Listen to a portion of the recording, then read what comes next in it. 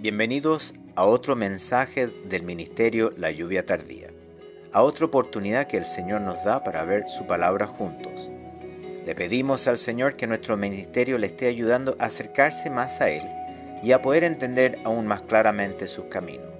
Si tiene alguna pregunta o sencillamente necesita oración, por favor escríbanos a través de nuestro sitio web www.layuviatardía.com.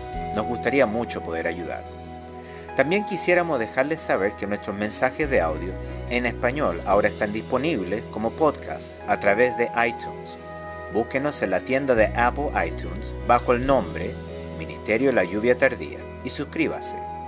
Oramos de que este nuevo servicio le hará más fácil mantenerse sintonizados con nosotros mientras escucha lo que el Señor comparte a través de nuestro ministerio. Y ahora dejamos con ustedes a la misionera Sara Mena para que comparta el mensaje de la palabra de Dios. Escuchemos lo que el Señor nos quiere decir.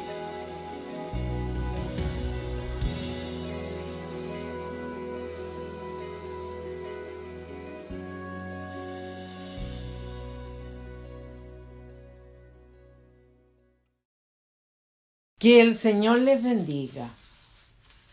Hoy veremos a través de la palabra la disposición que debemos tener para con Dios. Cuando hablamos de disponernos, esto significa que debemos tener el mejor ánimo para colocar en cierto orden algo importante. Es prepararse para algo, es decidir y determinar esto, es valerse. Es una situación de exceder, de sobrepasar y de superar algo. Es una actitud de estar listo, preparado con ánimo favorable.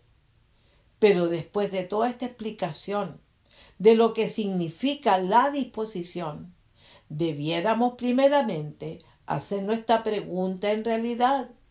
¿Para qué o para quién estamos realmente dispuestos? ¿Para el bien o para el mal? ¿Para la verdad o para la mentira? ¿Para la luz o para la oscuridad? Porque lo más importante está en que debemos ser sinceros antes de responder.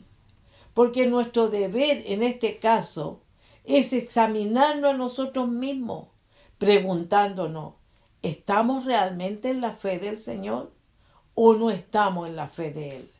Porque principalmente tiene que haber una definición en nosotros y preguntarnos, ¿qué somos en realidad? ¿O en qué estamos realmente? Porque tiene que haber una definición en nosotros. Porque si decimos que somos del Señor, hay una definición totalmente para Él. ¿Estamos dispuestos a todo por Él? ¿Realmente hemos entendido el amor de Dios y su gran valor al disponerse de entregar a su Hijo para que diera su vida por nosotros? ¿O es tan superficial lo que hemos entendido que no hemos llegado a tener esa capacidad para valorar su amor y responderle a Dios con disposición, en esfuerzo y valentía y darle el amor que Él se merece? Porque les digo sinceramente que para tener disposición para lo bueno, que es todo lo de Dios, se necesita y se requiere tener bastante valentía en todo, sobre todo en arrepentimiento y conversión, porque se requiere disposición y valentía en la fe para rechazar toda tentación de pecado, más todavía en nuestra condición tan imperfecta, donde continuamente nos acecha el enemigo, la maldad de los hombres, como también las aflicciones de este mundo, teniendo que sobreponernos en nuestra condición tan débil. Pero todo esto se logra vencer cuando hemos estado totalmente dispuestos a buscar al Señor en el poder de su Espíritu, llenándonos de su fe y de su amor, que nos da la certeza, la convicción y la total seguridad que Emmanuel está con nosotros, porque es Dios con nosotros y por esto no estamos solos, porque Él es el Dios fuerte en nosotros. Entonces, ¿qué pues diremos a esto? No por emoción, sino que afirmados en la verdad de Dios que es Cristo Jesús, Señor nuestro, diremos, si Dios es por nosotros, ¿quién contra nosotros? Esa es nuestra seguridad, nuestro escudo, nuestra fe, nuestro Dios. Estamos conscientes que el enemigo tratará de agigantarse ante nosotros para atemorizarnos en todos nuestros problemas, ya sean enfermedades, dolores, angustia, soledad, pobreza, en todas nuestras clases de necesidad. Pero si no hay disposición en nosotros para buscar el poder de Dios con esfuerzo y valentía, que es el mejor bien que podemos buscar, Dios no nos va a obligar, porque ya Él hizo toda la obra de valentía, de esfuerzo en ese sacrificio y en esa cruz por todos nosotros. Pero ahora somos nosotros los que tenemos que disponernos para Él y también para los demás, porque ya Él nos ha dado demasiado, nos ha dado de su perdón, de su gracia, vida eterna juntamente con su amado Hijo, ha derramado en nosotros de su poder y de su amor a través de su Espíritu, que son las más excelentes armas para poder disponernos en esfuerzo y en valentía, para enfrentar toda adversidad. Más encima nos enseña y nos guía con su palabra, presentándonos a través de la palabra vidas que son un ejemplo a seguir, las cuales nos inspiran para que los imitemos, porque solo disponiéndonos al igual que ellos, en la fe, en el amor y en el temor del Señor, lograremos llegar a ser ese Sión de Dios, del cual el salmista decía, porque Jehová ha elegido a Sión, la quiso por habitación para sí. Este es para siempre el lugar de mi reposo. Aquí habitaré porque la he querido. Bendeciré abundantemente su provisión. A sus pobres saciaré de pan. Asimismo vestiré de salvación a sus sacerdotes.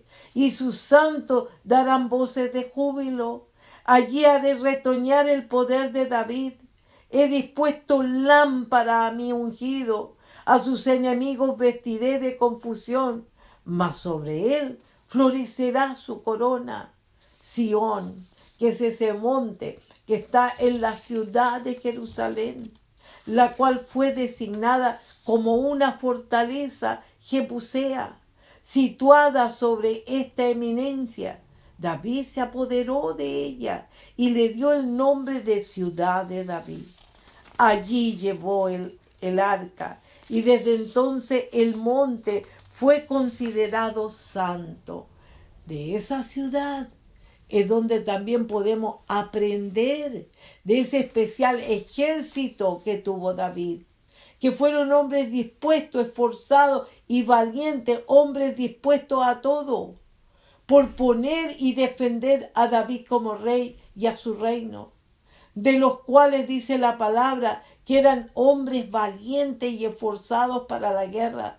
También dice que estaban dispuestos a pelear sin doblez de corazón. Estaban totalmente preparados para pelear. Todos estos hombres de guerra, dispuestos para guerrear, vinieron con corazón perfecto a Hebrón para poner a David por rey sobre todo Israel. Asimismo, todos los demás de Israel estaban de un mismo ánimo para poner a David por rey. Por esto yo te pregunto hoy, ¿has dispuesto tu vida y tu corazón para que el Señor reine totalmente en todo en tu vida? ¿Estás dispuesto o dispuesta a luchar por tu fe y por tu amor por el Señor sin doblez de corazón? ¿Has venido al Señor con un corazón perfecto para hacerlo a Él el Rey de tu corazón? Si realmente somos su pueblo, tiene que haber en nosotros más disponibilidad y responsabilidad en todos nosotros los creyentes, como hijos de Dios. Debemos traer ese aceite ante nuestro Dios para que esas lámparas de fe, de amor y de temor hacia nuestro Dios estén siempre encendidas, demostrando que el poder del Espíritu Santo está en nosotros, llenándonos de Él y haciendo su perfecta obra en todos nosotros. Porque así como le dijo el Señor a Moisés, hoy nos dice lo mismo al Israel de Dios. Manda a los hijos de Israel que te traigan para el alumbrado aceite puro de oliva machacada para hacer arder las lámparas continuamente, fuera del velo del testimonio, en el tabernáculo de reunión. Las dispondrá Aarón desde la tarde hasta la mañana delante de Jehová. Es estatuto perpetuo por vuestras generaciones. Sobre el candelero limpio pondrá siempre en orden las lámparas delante de Jehová. ¿Estamos haciendo esto? ¿Estamos proveyéndonos de aceite cada uno de nosotros? ¿Somos realmente prudentes y responsables con ese aceite? ¿Hay disposición para entender esto y sus peligros y sus consecuencias? ¿Qué somos en realidad? ¿Prudentes o insensatos? Nos hemos olvidado de la enseñanza del Señor a través de la parábola de las 10 vírgenes. Cuando de esto nos dijo, entonces el reino de los cielos será semejante a 10 vírgenes, que tomando sus lámparas salieron a recibir al esposo. 5 de ellas eran prudentes y 5 insensatas. Las insensatas, tomando sus lámparas, no tomaron consigo aceite, mas las prudentes tomaron aceite en su vasija juntamente con sus lámparas. Y tardándose el esposo, cabecearon todas y se durmieron. Y a la medianoche se oyó un clamor: aquí viene el esposo, salid a recibirle. Entonces todas aquellas vírgenes se levantaron y arreglaron sus lámparas. Y las insensatas dijeron a las prudentes: danos de vuestro aceite, porque nuestras lámparas se apagan. Mas las prudentes respondieron diciendo: para que no nos falte a nosotras y a vosotras, y más bien a los que venden, y comprad para vosotras mismas. Pero mientras ellas iban a comprar, vino el esposo, y las que estaban preparadas entraron con él a la boda, y se cerró la puerta. Después vinieron las otras vírgenes diciendo: Señor, Señor, ábrenos. Mas él respondiendo dijo: de cierto os digo que no os conozco. Velad pues, porque no sabéis ni el día ni la hora en que el Hijo del Hombre ha de venir. ¿Por qué no fueron prudentes estas 5 vírgenes? Porque no hubo en ella la disposición ni el ánimo para tomar el aceite, que es el poder del Espíritu. Por eso que solo tomaron sus lámparas, que es la salvación. Por esto fue que se quedaron incompletas, porque faltó el aceite en sus vidas, ese poder del Espíritu Santo, que es ese aceite que mantiene encendidas las lámparas delante de Dios. Estas vidas son como Roboán, que habiendo reinado en Jerusalén, no se dispuso para que Dios hiciera su perfecta obra a través de su Espíritu en su vida. Él fue una vida que no buscó el poder de Dios. Por eso la palabra de él dice: e hizo lo malo porque no dispuso su corazón para buscar a Jehová. Hay tantas vidas que se han deslizado en esto, siendo del pueblo de Dios. Por eso que hoy te digo, pregúntate, ¿eres como él en su insensatez? ¿Eres esa generación que no ha dispuesto su corazón para buscar más profundamente a Dios? ¿Por qué has puesto primero a los demás que al Señor? ¿O por qué es más fuerte tu dolor, tu enfermedad, tu sufrimiento que tu fe y tu amor para con Dios? ¿O ha sido el pecado que te hizo estancarte para no disponerte a buscar el poder de Dios en su Espíritu?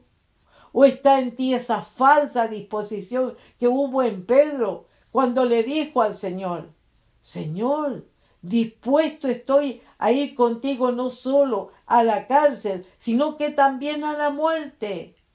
Para después, ¿qué? Negarlo y terminar llorando amargamente? ¿O eres diferente como el apóstol Pablo, que estando lleno del Espíritu Santo y de amor hacia su Dios, nada le importó cuando el profeta le anunció su fin en Jerusalén, ni aun la tristeza de los hermanos que le rogaron que no subiese a Jerusalén? A lo cual Pablo les respondió: ¿qué hacéis llorando y quebrantándome el corazón?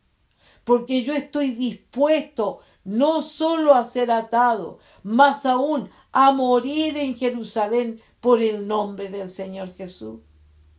Dios se manifestará en su poder en toda vida que está llena de Él. Él nunca los dejará a todos los que han buscado de su aceite, porque la luz de su Hijo está resplandeciendo en ellos, en esta tierra y también eternamente. Por eso que a Daniel le dijo: Daniel, no temas, porque desde el primer día que dispusiste tu corazón a entender y a humillarte en la presencia de tu Dios, fueron oídas tus palabras, y a causa de tus palabras yo he venido. Qué privilegio más grande y bello tuvo esta vida. Y por esto quizá muchos se preguntarán: ¿y por qué unos actúan de una forma y otros de otra forma? Porque la disposición para bien en Dios requiere valentía para dejar el pecado, como también esto requiere esfuerzo para enfrentar nuestros pecados y los pecados de los demás. Y al no hacer esto, apagan y contritan al Espíritu de Dios, siendo que la palabra nos ha dicho: y no contristéis al Espíritu Santo de Dios, con el cual fuiste sellado para el día de la redención. Por lo tanto, no apaguéis al Espíritu. Por esto mismo todos sabemos que muchas cosas han pasado y el Señor todavía no ha venido. Y en esta espera todos cabecearemos. Pero qué diferente será el final para unos y para otros. Porque cuando menos lo imaginemos, el Señor se acercará más, como lo está haciendo con esta pandemia y con tantos desastres que están ocurriendo, demostrándonos que está cerca su venida. Pero toda vida que su verdadera iglesia, que sea dispuesto para ser prudente, se levantará y arreglará bien su lámpara con bastante aceite. En cambio, ¿qué están haciendo hoy las insensatas? Pidiéndole ayuda a las prudentes.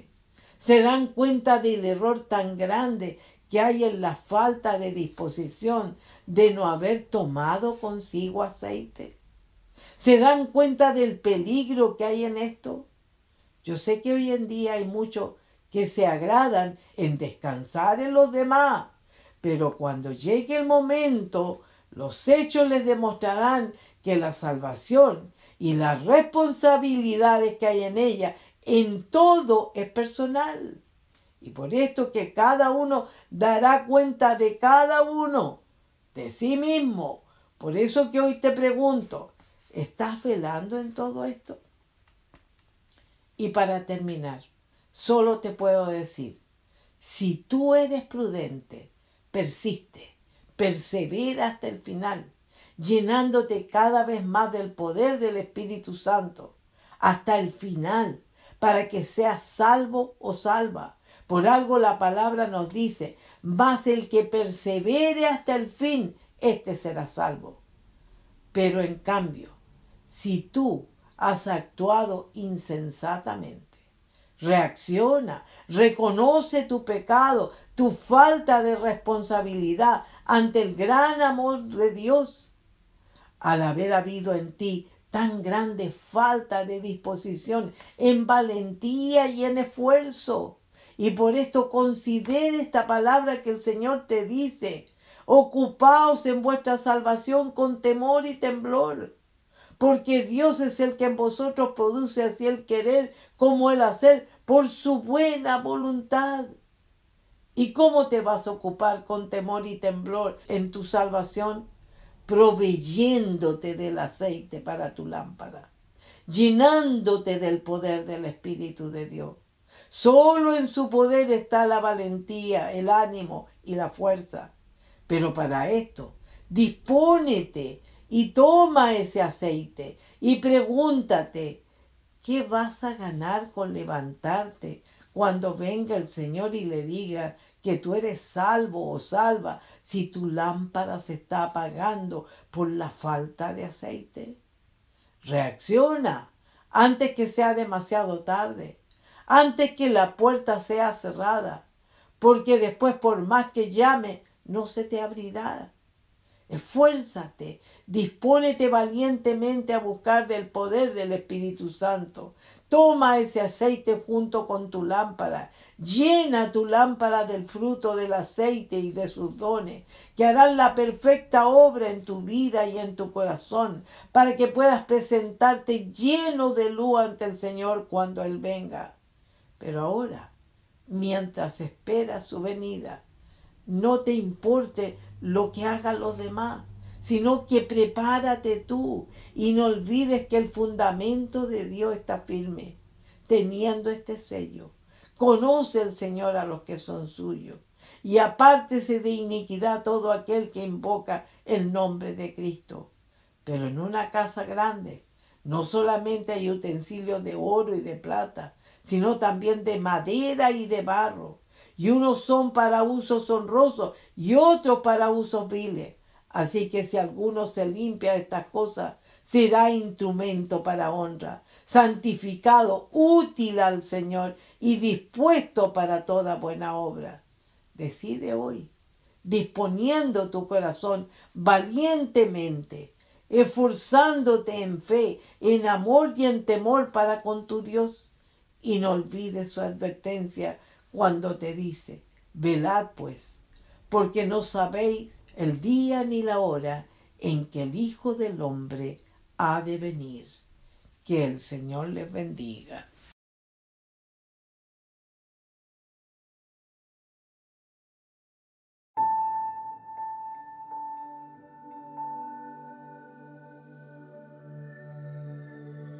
Por favor, únase de nuevo con nosotros la próxima vez para continuar viendo la palabra de Dios juntos.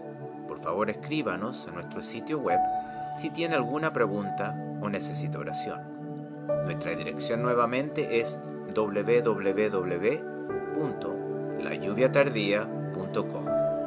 El Ministerio La Lluvia Tardía es un ministerio financieramente autosuficiente, dedicado a compartir a Jesucristo y su verdad con todo el mundo. El Señor está cerca. Que Dios le bendiga.